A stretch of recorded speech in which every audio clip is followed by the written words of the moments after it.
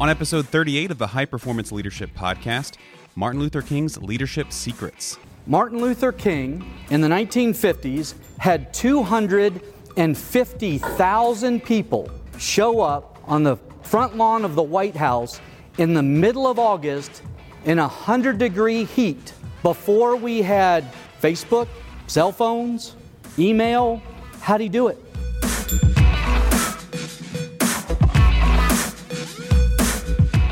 You're listening to the High Performance Leadership Podcast, insights and information from world-class leadership experts. Thanks for joining us. I'm Randy Lane. This Monday was Martin Luther King Day, so we're releasing a talk Chip gave about what made Dr. King such an effective leader. Now, here's Chip.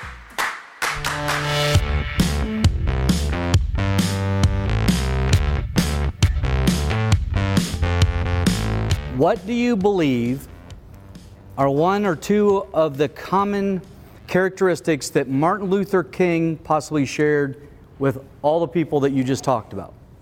Can anybody guess? He had a vision. He knew how to motivate people. Disruptor. He was a disruptor. He cared about people. Stayed true to his principles. But I'm looking for one really important one. Great communicator. Ding, ding, ding, winner. Winner, winner, chicken dinner right here. Great communicator.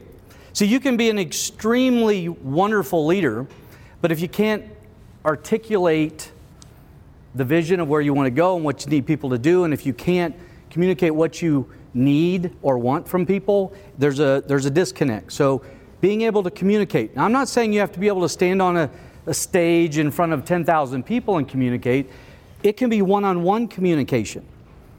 But you have to be able to communicate effectively with other people. And let me give you an example. Martin Luther King in the 1950s had 250,000 people show up on the front lawn of the White House in the middle of August in 100-degree heat before we had Facebook, cell phones, email. How'd he do it? How did he get, and by the way, 25% of the group was white. How did he get that to happen? He didn't put together a 7-step plan, detail it out in paragraphs, and talk above people's heads. He went from a different approach. What was his famous line? I have a dream. I have a dream. I have a dream. And his dream was someday God's law and man's law would equal each other. And until God's law and man's law equaled each other, that we would not live in a just world. And his message over and over and over again was, I have a dream. And if my dream is the same as your dream, then you tell people about your dream. This isn't about me. This is about you and your dream and what you want. See, I have a dream and it's the same dream as yours. Take what I'm saying and go share it with other people. And by the way, if you're excited about what I'm excited about, come to Washington, D.C. in August, because there's going to be a whole bunch of people that share the same dream as you. And everywhere he went, he shared a dream, not a plan. We get exhausted with the diarrhea of the mouth. And when I watch these politicians, I got to take a shower afterwards because I don't believe a single thing that they say. I don't. And they are selling to the lowest common denominator of people that don't get it. That's what I believe. And I believe that we are smart enough to understand that if our dream matches their dream, then help me understand how it's going to work. And then follow it up with something real. Right? Again, we all know in government, it's not one man or woman's responsibility. There's a whole bunch of people responsible for a whole lot of moving parts. There's a lot going on to it. But here's an interesting statistic that I learned a number of years ago, and frankly, I try to do a good job with this, but I don't always. If you're going to give a presentation like this, or to anybody, you have to deliver the information in a way that they will understand it. What do you think the average comprehension level of the American public is? It's between 6th to 8th grade. 6th to 8th grade.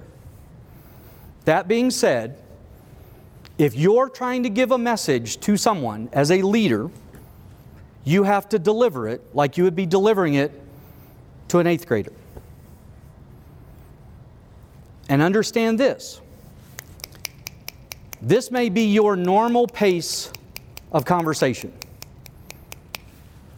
But if their normal pace of conversation is here, they're getting about 1 out of every 5 words you're saying. They're shaking their head, like some of you are doing. Oh yeah, we're getting every bit of it. Right? Truth is, you got to give the message at a level that they can understand it. And I see the teacher side of me is coming out. I want my whiteboard right here. I want something because I want to draw and show you. But visually think of this, okay? Every single one of you in this room is a 5-gallon container. You're all 5-gallon containers. But you are a pail, a pail. And you are a 5-gallon wine bottle. And you are, and you're a beer bottle, and you're, right? So think of that, right? So you have 5 gallons, which is a pail, and 5 gallons, which is a wine bottle. So they both can absorb 5 gallons worth of liquid. But if I pour all the liquid at the same speed into the bucket, what will happen? It's going to fill up because it's got a very large hole. But if I deliver that exact same liquid into a wine jug, how much is going to get into the wine jug? Very little. So think about this when you're developing people.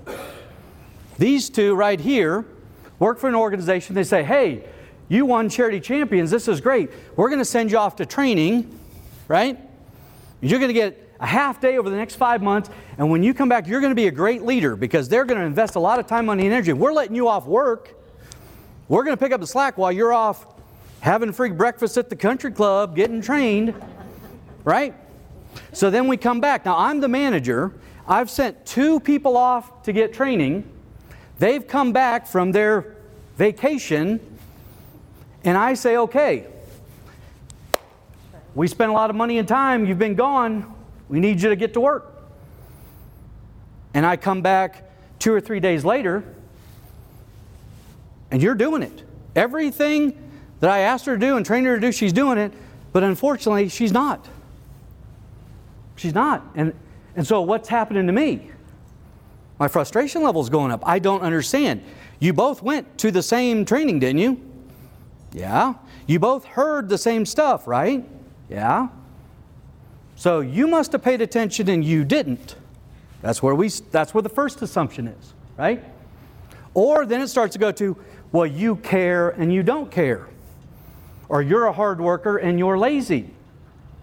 See, what happens is we instantly disown responsibility and we cannot see ourselves in the mirror here. What we're doing is saying, we invested time and money. You are doing it, you're not. It must be their fault. Because 2 competent people went, one came back and implemented, one didn't. I've got a problem employee. That's why I'm in. But this happens in every organization, doesn't it? So we instantly start placing blame on this person either doesn't care, doesn't get it, they're not very bright, whatever the case is, whatever we want to put on it. When the reality is that we are all 5-gallon containers with different size openings. I will tell you this, I've been teaching and developing this stuff for 18 years. And last year, I got it. The first 17, I didn't. I am one of the slowest learners you will ever meet in your entire life. It takes me a very long time to get it. Once I get it, I get it. But it takes a long time. You have people in your organizations, or you personally are like that. You don't get it the first time every time. It takes spaced repetition. That's what development is, right? Great leaders understand that. Great leaders understand that I have to be very concise with my message. I have to deliver it in a format where at least an 8th grader can get it. And I have to understand that every human being that works for me or is on my team is a different human being. And I cannot treat them all as 5-gallon pails. Make sense? Chip gave this talk at a Charity Champions event we hosted. Charity Champions is a program that gives nonprofits free media exposure and leadership training, something a lot of these organizations couldn't afford otherwise. We think giving back to the community is our highest calling. If you're interested in starting a Charity Champions chapter in your area, go to 360solutions.com for more information. Thanks for listening to the High Performance Leadership Podcast. Be sure to subscribe, rate, and review us. Every little bit helps. Our website is hpleadershippodcast.com. Like us on Facebook at facebook.com/hpleadershippodcast. Follow us on Twitter at HPL_podcast. And shoot us an email at podcast@360solutions.com. Until next time, thanks for listening.